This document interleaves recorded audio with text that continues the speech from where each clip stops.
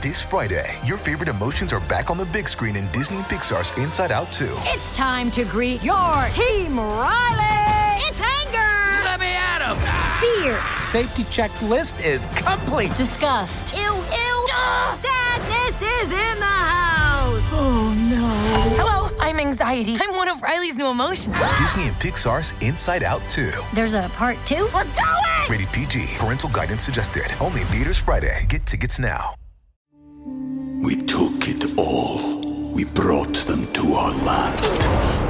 An endless night, ember hot and icy cold. The rage of the earth. We made this curse. Carved it in the blood on our backs. We did not see. We could not, but she did. And in the end... What will I become? Senua's Saga. Hellblade 2. Play it now with Game Pass. Welcome to the New Books Network. Welcome, everyone, to the Performing Arts channel of New Books Network. I'm your host, Renee Garris, and today I am delighted to introduce you to Dr. Victoria Phillips and her book, Martha Graham's Cold War, The Dance of American Diplomacy. Dr. Phillips, thank you and welcome to our podcast. Renee, thank you so much. Yes. Would you like to begin by telling our listeners a little bit about yourself and your background?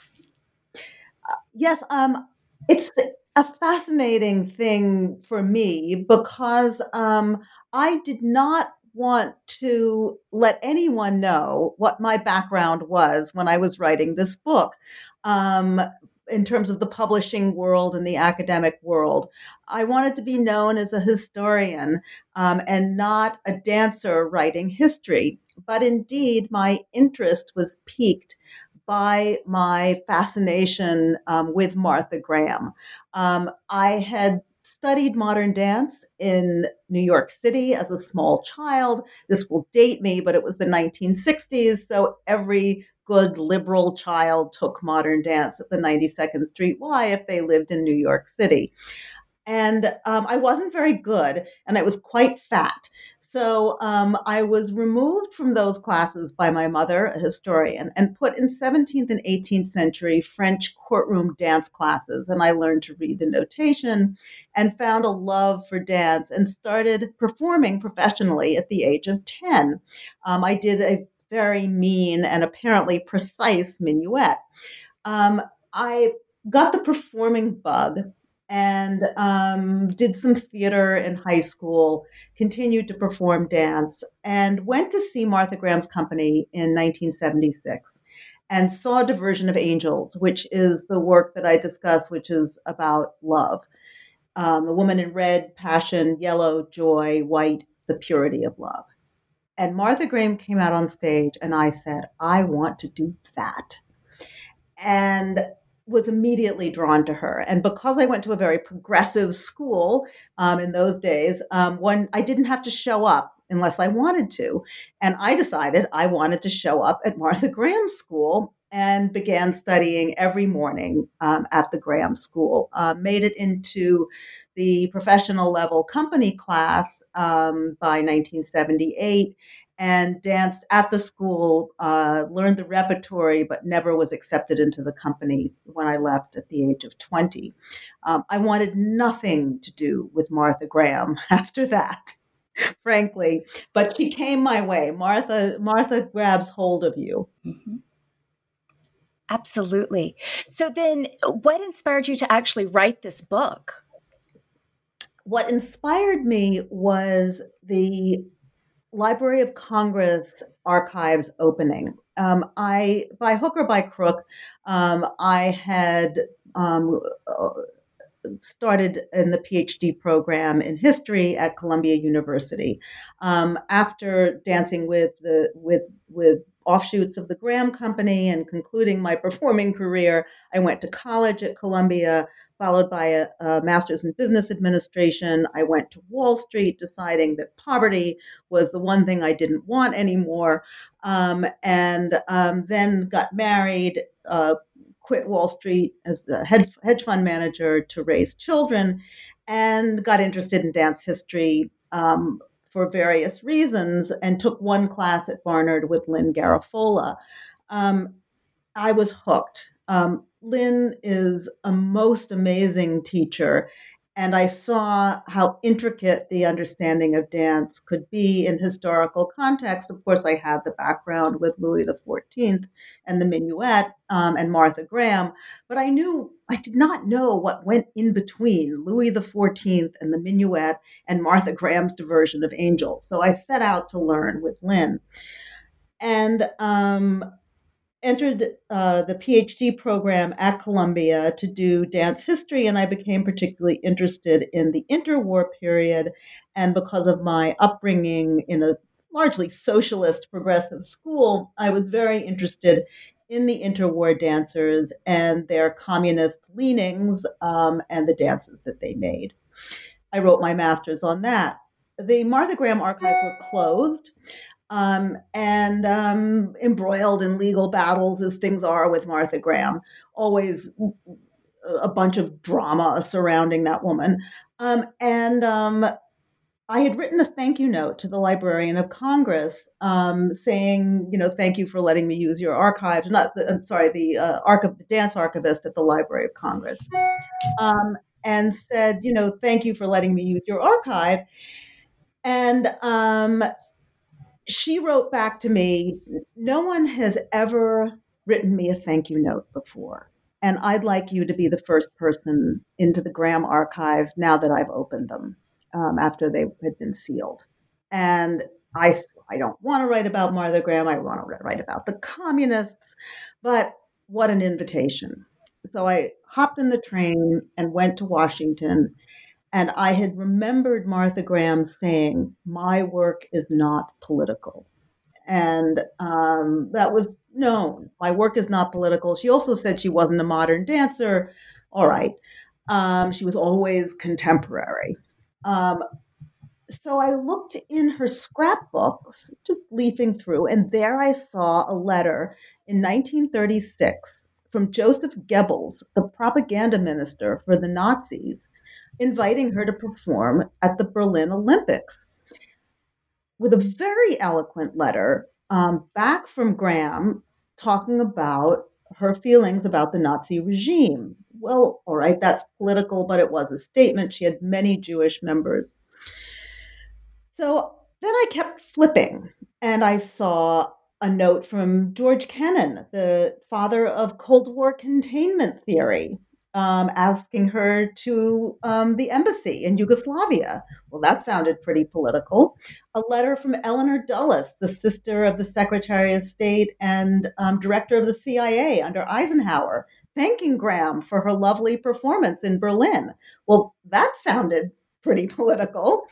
Reports from the United States Information Agency on how Martha Graham had done on tours. So there began the quest. What I knew about Graham from my experience and what she had said in my presence was distinctly different from what was in the archives. Absolutely. And that actually gives our listeners a taste of what's in the book and how your book begins. Without giving too much away, could you just give us a brief description, a little bit more of what you talk about in the book? So the story began with the Eisenhower administration and Graham's first official State Department tour in 1955-56. And as it turned out, once I kept digging and digging and digging, was that Graham performed either at the White House or was received at the White House and sent on tour for every single president, Roosevelt through George W. Bush the first, every single one of them, Republican, Democrat, liberal, conservative, from Kennedy to Ronald Reagan, Graham performed for them both. And so this became a magnificent story of her relationship with the White House between 1937 and 1989. And so the book is organized, and each chapter basically speaks about a president. and her relationship with the president and her company's various jaunts across the globe. The only countries that Graham did not visit were African nations and some Latin American nations. But she traveled all throughout Europe, planned Russia and Moscow, which were canceled, Soviet bloc nations, the Middle East. I did a map, and she was truly a global Cold Warrior. Absolutely.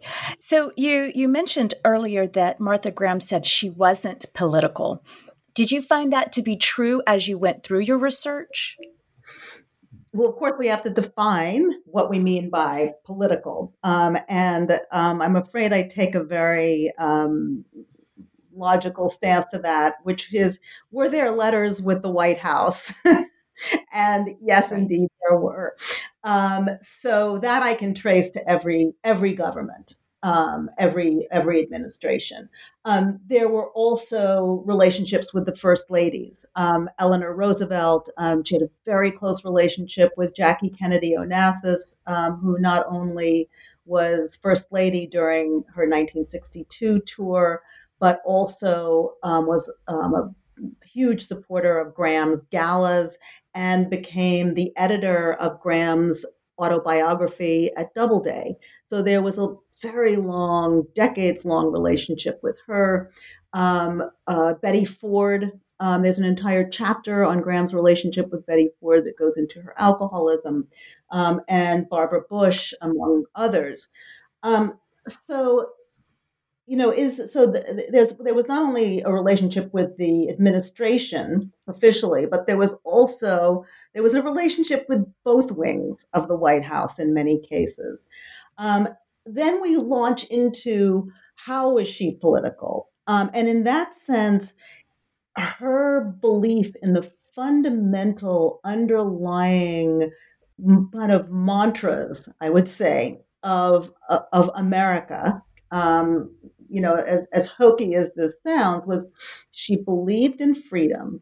She believed in freedom of expression, freedom of the artists, and she believed in the democratic process, in democracy. She believed in equality. She believed in universal human rights. And in that sense, she was very happy to promote these values as a part of a political process in which the United States sold itself abroad. Yes.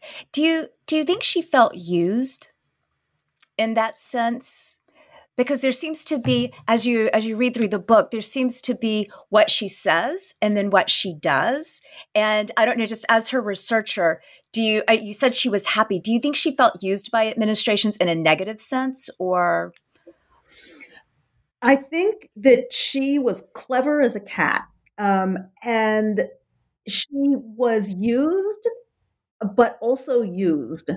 Martha Graham had a great saying, which was, I'm a thief, but I only steal from the best, which I love.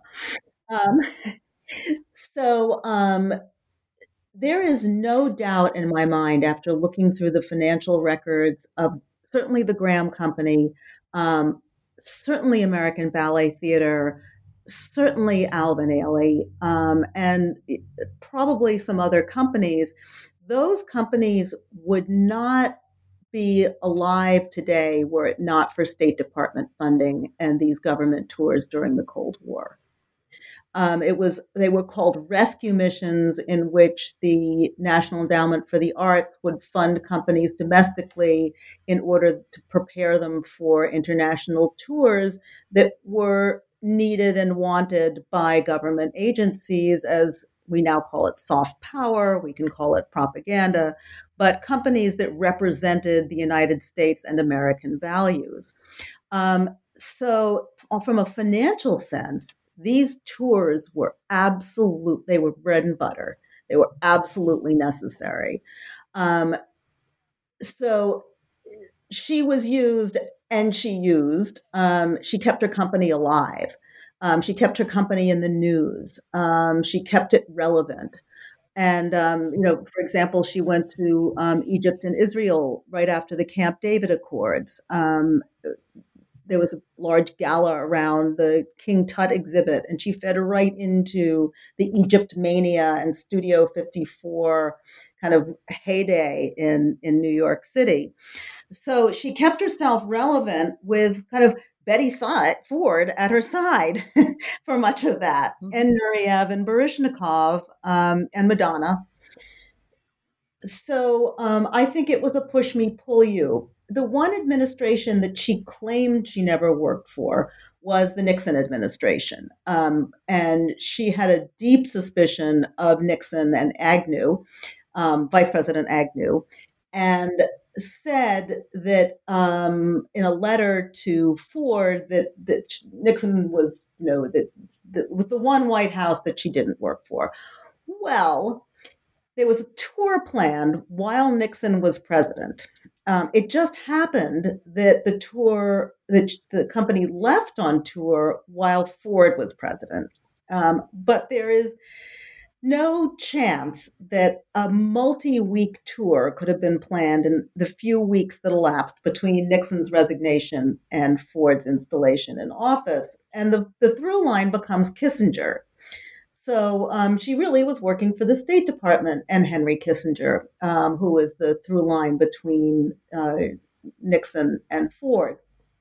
So, in that sense, she could mold things to meet her own political agenda.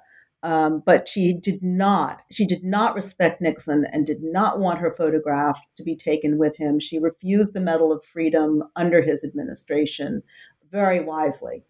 Absolutely. She is such a complicated figure, and she did keep current. I mean, she danced for so long in her life, and it was one of the bits of the book that I really enjoyed was for most of us who were dancers, we're done by our mid-20s. You're lucky if you teach into your 30s or perhaps later, and yet she remained so active. I wanted to ask you, since she did remain current and really relevant, what do you think she would make of today's dancers and our young readers and this push now for a social consciousness, and how that would relate to some of her earlier work, like the pictures of her in Japanese kimono? Would she have found the push-pull of that? What do you think she would have done? It's predictive, I know, but what do you think she would have done? Well, just to come back to your first point of her, very, very long career, I think it's vital to look at her birth date of the, late in 1894. And the fact that when she went on her first tour with Eisenhower, it was 1955. So if we do, and she was playing The Bride on the Frontier. So if we do the math, that's extraordinary. How dancers are retired, by maybe 40? And here she was just launching into this long relationship with the State Department. Her first tour was in 1955 with her as the bride. So the longevity of her career and her power as a dancer were just incredible, and it speaks to charisma and the necessary part of these tours with her as an ambassador, explaining her technique at cocktail parties, at dinners. I mean, she was quite adept socially as well, which made her very valuable. And that was because she was mature. This aspect is really important. And of course, she lapses into a terrible alcoholic stupor after she retires, and she, life as she knows it, she feels as though it's ended. I think that's very important for us as dancers to remember, because there is such a premise of the beauty of youth. And I think she held that and had multiple facelifts and tried to stay young. And in the end, took over the position of matriarch very beautifully. But she built this young company of dancers who were spectacular split leaps, 180-degree tilts. They were very technically very balletic. The heaviness of the early days changed. In terms of remaining politically relevant, I think we have to go back to her early years and her years kind of with these strange flirtations with the Communist Party that got written out of her FBI file in the Cold War in the wake of McCarthyism. But, she performed at benefits for the Spanish Civil War to support the communist Lincoln Brigade. So they were American communists who believed in democracy and thus formed the Lincoln Brigade to fight in the Spanish Civil War. I mean, that's oversimplifying it.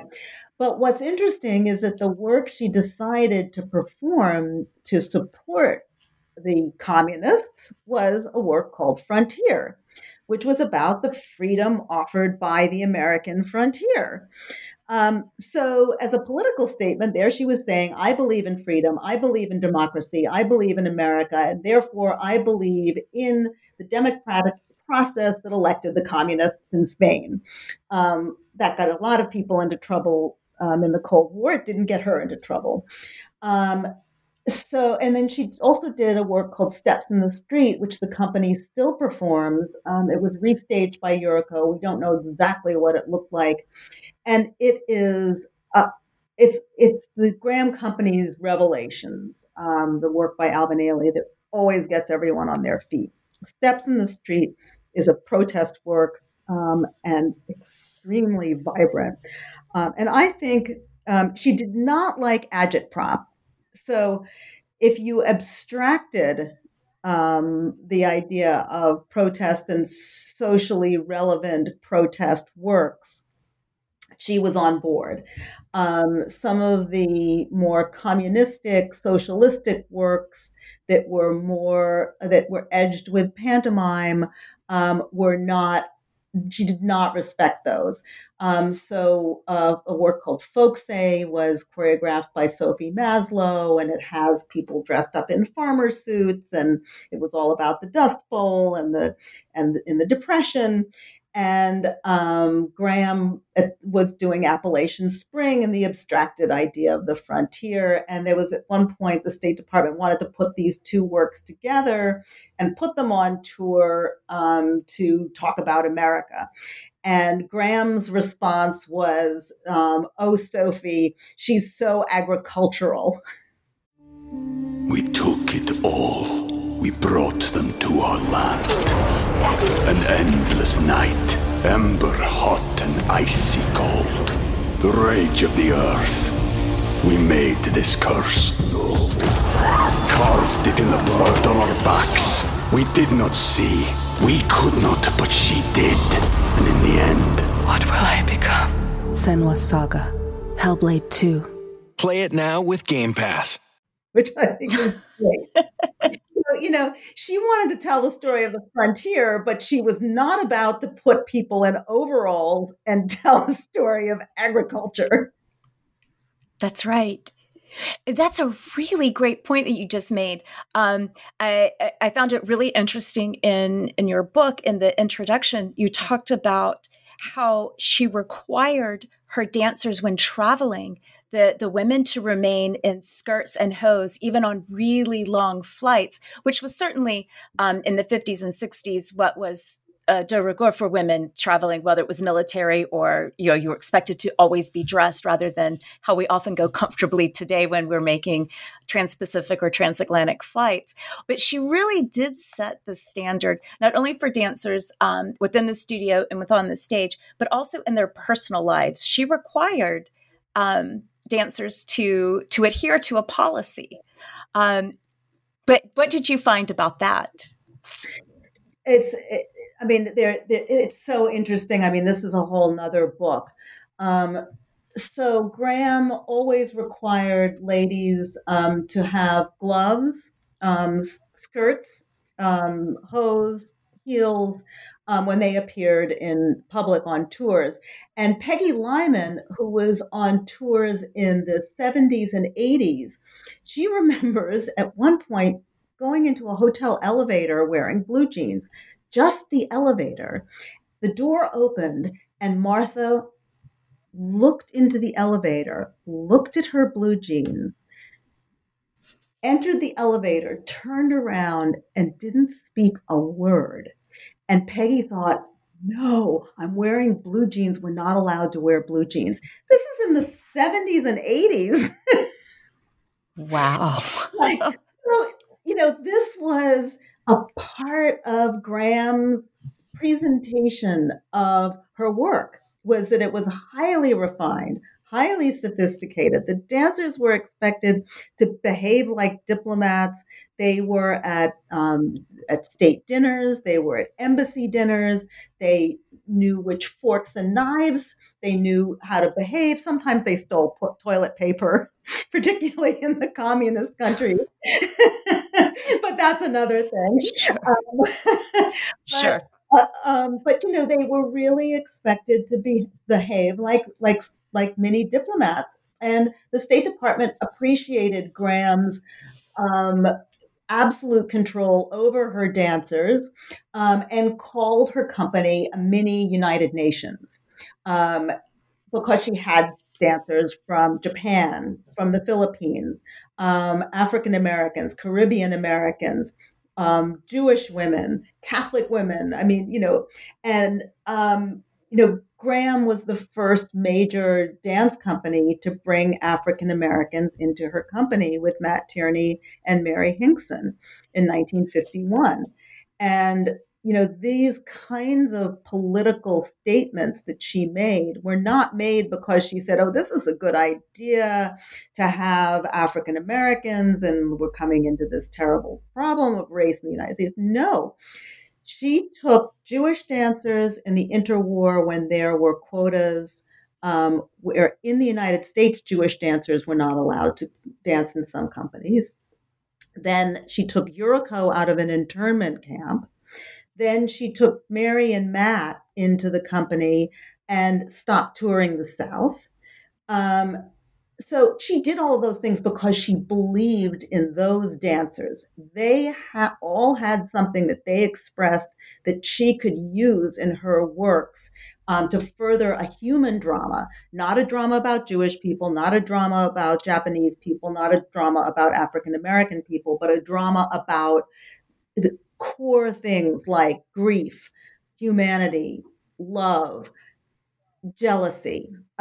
So you had moments where Pearl Lang, Jewish woman, Ethel Winter, a Protestant kind of Mayflower woman, Mary Hinkson, descended from a slave owner and his slave. They all played Clytemnestra. Well, no, Mary and Pearl did, but they all played leading roles. Pearl and Mary both played Clytemnestra, as did Graham. So it was this idea that these dancers could capture an essence. Well, this also was very convenient for the State Department in the Cold War when the Soviets were saying it's a racist nation. And Graham could show up with this multicultural company, and they were all Americans and behaved like ambassadors. So this was huge and a big selling point for the Graham Company. But the other thing that and then we look at this, and so they were very properly dressed into the 70s and 80s, yet when they got on stage, they had bare feet, which of course would be very problematic in some of the Asian nations. Graham knew to turn the bare feet slightly away from facing the audience so it wouldn't be an insult. Leotards and tights, the bared body. And what does she do? She tells stories of sex, right? Mm-hmm. Oedipus and his mother having sex on a Noguchi rock. It's pretty graphic. And that's in the 50s. So there's this really interesting balance that she maintains. It's the body movement, the contraction is based on the orgasm, right? Ethel Winter taught it as a laugh. Other people taught it as a cry. But it is, it's a pelvic movement that originates every limb, every finger's movement in the Graham technique. It's the orgasm. And she was known to tell women to leave class and not come back until they had had an orgasm. So Right. So, she was pretty upfront about the origins of the technique, but not on tour. On tour, it was about humanity and the common bond. We all breathe. We breathe in, we breathe out. Yet her technique was not breathy, right? Right. Very kind of deep. So she framed these things very differently and used them in a quite brilliant way. She was so intuitive when you talk about the multicultural, multiracial issues or issues, the people that were in her company. And she really did go for human emotion. And I find it an interesting juxtaposition that she never wanted to consider herself a feminist. And yet she embodied a lot of feminist ideals, such as the expression of the orgasm. And so did you find that contradiction as you were doing the research, that she may say she wasn't a feminist, but in reality she was, or is that just how it appears to us as readers? I think this is a very interesting question, and it's one that historians have argued over. So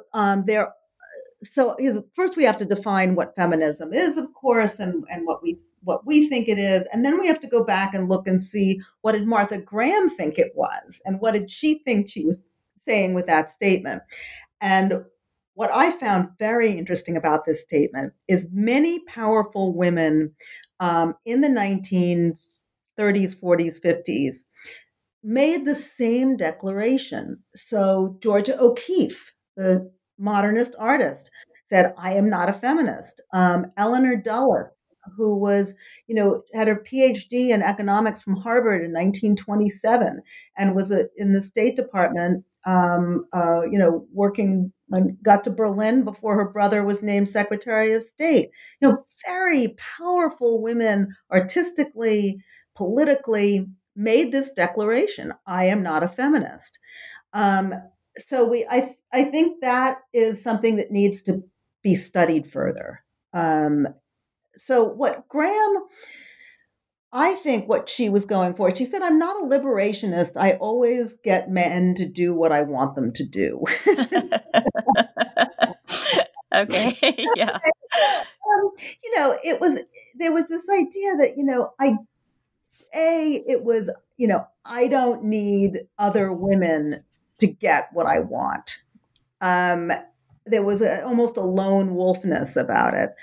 I think the other thing that was problematic for Graham is it goes along with this idea of "I'm not political." And if we look at the, that period in the 60s and 70s, and early 80s, when, or really through the 70s, when women were standing up and trying to get the ERA passed, even within the women's movement, do we include lesbians in this? Who is included? Who is excluded? What is the role of African Americans? Bella Abzug versus Gloria Steinem, and the politics of these groups. Graham was not a joiner in that sense. And to be framed by a movement would not have helped her cause in terms of her stance that she believed in the underlying fundamental values: freedom of expression, equal rights. So she believed in these. However, she wasn't a joiner for very clear reasons. Betty Ford, who was close to Graham, got involved with the ERA and was politically slammed for making telephone calls to congressmen while she was first lady. Graham was not making phone calls.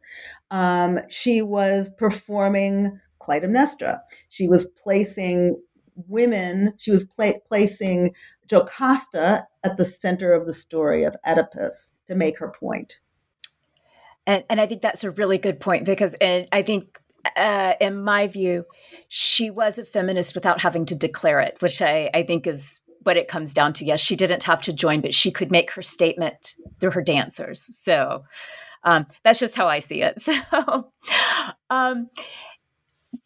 when you were doing the research, what was the biggest surprise that came to you during your time in her papers in the archives? Wow. Well, as a historian, the biggest surprise for me was when I couldn't find documents in the United States about a project that had been initiated by the United States. And when I went to Berlin, the U.S. documents were in the German government files. And when I went back to Washington, the State Department archivist at the National Archives in Washington said, "That's impossible." There are wonderful moments like that. So that was the chapter on 1957 and her first performance in Berlin. And I had a very similar thing happen with the Jimmy Carter Goodwill Tour, because there are no government documents that I could find that talk about this tour the way they tons of files and folders on both the Eisenhower and the Nixon tours. There was nothing. On the Jimmy Carter Goodwill Tour, what surfaced because one of the dancers said, "Oh, yes," and then we went on the Jimmy Carter Goodwill Tour in an oral history. I said, "Wait, what?" That exploring that took me to the Metropolitan Museum archives. It took me to Israel. It took me to Amman, Jordan. It took me to Lebanon. I was in Beirut. I mean, I circled this thing left and right. And ended up piecing something together. It all started at the Metropolitan Museum and the opening of the Temple of Dendur in the Sackler Wing, which of course is politically very interesting right now. Yes. And when I was at the Metropolitan Museum, I said, "Oh, I'm looking for this performance of frescoes that took place in the Temple of Dendur." And the archivist said, "That never happened." And I was like, "No, I have a picture of it." And one of the dancers' mother, we think, somebody had taken a picture of her standing in the Temple of Dendur. And I emailed her and she immediately sent me that picture. I showed it to the archivist and he said, "Let's go to work." And it turned out that Graham had said no press on this one. So it had been erased from the Metropolitan Museum history. So there are these... That is fascinating. Yeah. So literally with dancers, we made history, right? So I got the frescoes program from the Graham people, paying them and their archives in order to put it into the Metropolitan Museum archive so people could see it for free. The dancer gave me her clippings. Oral histories went in there. So now when you go to the Metropolitan Museum, you know that took place, whereas before there was no record of it. It was only in people's memories, and of course these people are in their 70s. So that was really interesting. I think the most difficult finding for me personally had to do with her alcoholism and the shocking power of that alcohol had over her. And I made a conscious decision to only speak about that in the book, write about it, when it directly impacted the State Department tours and her performance on the tours or her ability to get a tour. And I was very careful about that so it didn't become a sensational story. But there are documents in archives that some people say they just don't want to see about her near-death experiences, the way in which she almost drank herself to death. And, all alcoholics all have the same horrendous stories of near-death experiences. And she beat it. And to me, that is amazing and a testament to her personal willpower and power of mind and humanity. And I believe helped Betty Ford out of it as well. But some of those stories are pretty graphic and quite touching. Yes, it is. On the one hand, it does give hope for those who are having issues with mental health or substance abuse. On the other hand, you're right. You don't want to sensationalize something that is a very small part, important, but small part of her life when there's so much more that she contributed to the world. So I agree that would have been a tough call for me. I think you handled it beautifully. So that sort of leads me to one of my last questions. What is the biggest part of Martha Graham's legacy that is left? What do you find most compelling? What I find most compelling about this part of Graham's legacy is the power of culture in diplomatic settings. And I think this has been forgotten by our government. And it's very easy to point the finger at the dismantling of the State Department by our former president. However, the process started really under Clinton. Why? Because the Cold War ended. And there was a general sense of triumphalism. We won. We don't need to do this anymore. Everyone appreciates the ideas of freedom. Congress was never very anxious to fund these things anyway. And we're the one country, major country, without a cultural ministry. And I think that's very sad. And it's a huge oversight in terms of of America's power and its sustainability as a respected part of a global world order, whether it is leading or not. And I think that's one of the things that the French and the British and the Germans have done beautifully, is to support their culture and export it, and the Chinese, of course. So I think that I hope that this helps to bring an idea that cultural diplomacy works back to our State Department. In terms of personally, Martha Graham, to me, it's her trailblazing. It's what she did in the 20s and the 30s and the 40s. She took no prisoners when it came to invention. And I think that's just brilliant. Absolutely. And I love when I see videos of her techniques still being taught. There was a video a few years ago going around, part of her technique being taught. I believe it was in a nursing home type facility with wheelchair bound older patients. And yet there was still this upper body movement. So many of her disciples have evolved and continue to teach her philosophy and her dance techniques to everyone. And I think that's also an incredibly important part of her legacy. Not everyone can be an ABT ballerina or New York City ballerina, but there's something for everyone with Martha Graham's dance. Yeah, Renee, so I'd like to ask you, yes, please. Yeah, I just was going to say that's a really important point that you just made. She said, it takes me 10 years to make a dancer. In other words, anyone can be a dancer. And this was a very important part of the State Department and her approach to dance. So you didn't have the single white, perfectly aligned white body, everyone doing the same thing at the same time. I have a slide with the Soviet Corps de Ballet in Swan Lake. Everyone's perfect, the same height, right? And Graham versus Graham's Corps in the story of Oedipus and Jocasta, which is women of different colors, different shapes, and moving like fury. and bringing that same passion to the stage. So I think it's very, very important. Now, in later years, we call it the Amazon years, there was a body type that Graham wanted. But I think her instinctual belief in the power of any body to dance was on target.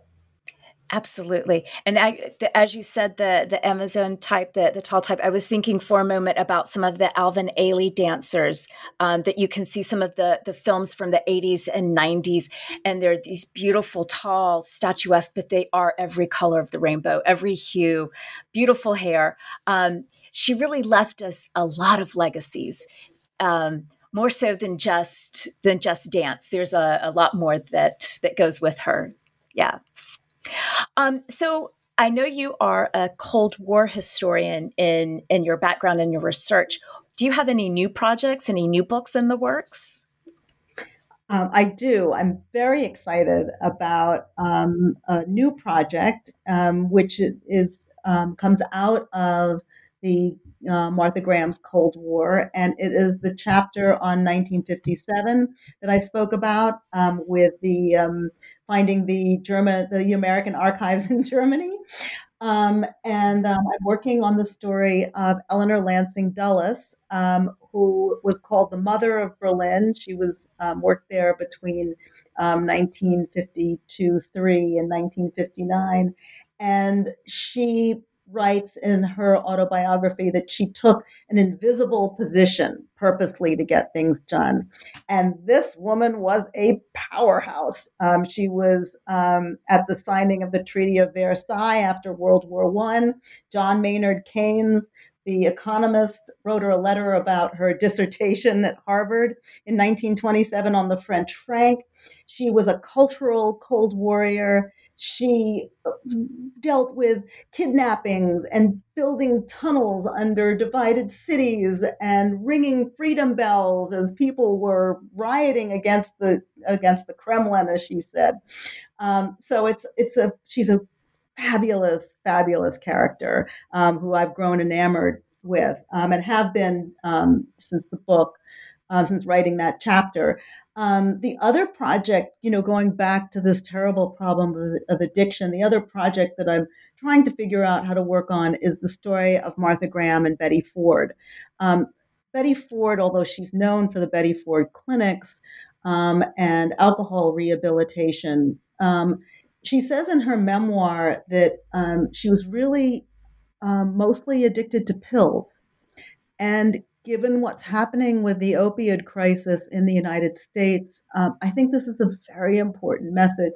She was encouraged to frame herself as an alcoholic because that was more understandable in that period. More people, could self-identify as alcoholics, and drug addict had that whole kind of class-based problem, heroin addiction, and ideas that this went with the ghetto. And of course, that's changed deeply with the intervention of the Sackler family into our culture. So I think I've spent a lot of time in the Betty Ford archives. Graham and Ford were linked that way. The problem is that the letters that Ford received and much of that correspondence will never be opened because it's so personal in nature. So how to do that, I'm not sure, but it is a story. Betty Ford is a story that needs to be retold. I absolutely agree. There are a lot of women from the 70s that their stories need to be told in a 2020 light. There's much inspiration to be garnered from women who, not to say that they've been forgotten, but have been sort of relegated either behind their husbands or behind stereotypes that we get to discard today. So, yes. Yeah. Well, Dr. Phillips, thank you so much for joining us today. Thank you, Renee. I really appreciate it, and it's been great speaking to you. And just please let people know that they can always reach me. My website is www.victoria/Phillips, PHILLIPS.global. And through the website, they can email, contact me, see future books and other past publications. And I love to interact with people. Recently, during the pandemic, a mother needed a birthday gift for her daughter who loves Martha Graham, and we did a Zoom call for her birthday and a signed copy of the book. So I'm always open to new ideas. That's amazing. And I can say thank you. Thank you for all the dancers, the young dancers, and all the listeners. I mean, this book really doesn't need to just be in performing arts. It also needs to be in the diplomacy channels as well as Cold War history. So I hope you get a lot of good readers. Yes. So thank you, listeners, and we'll see you next time.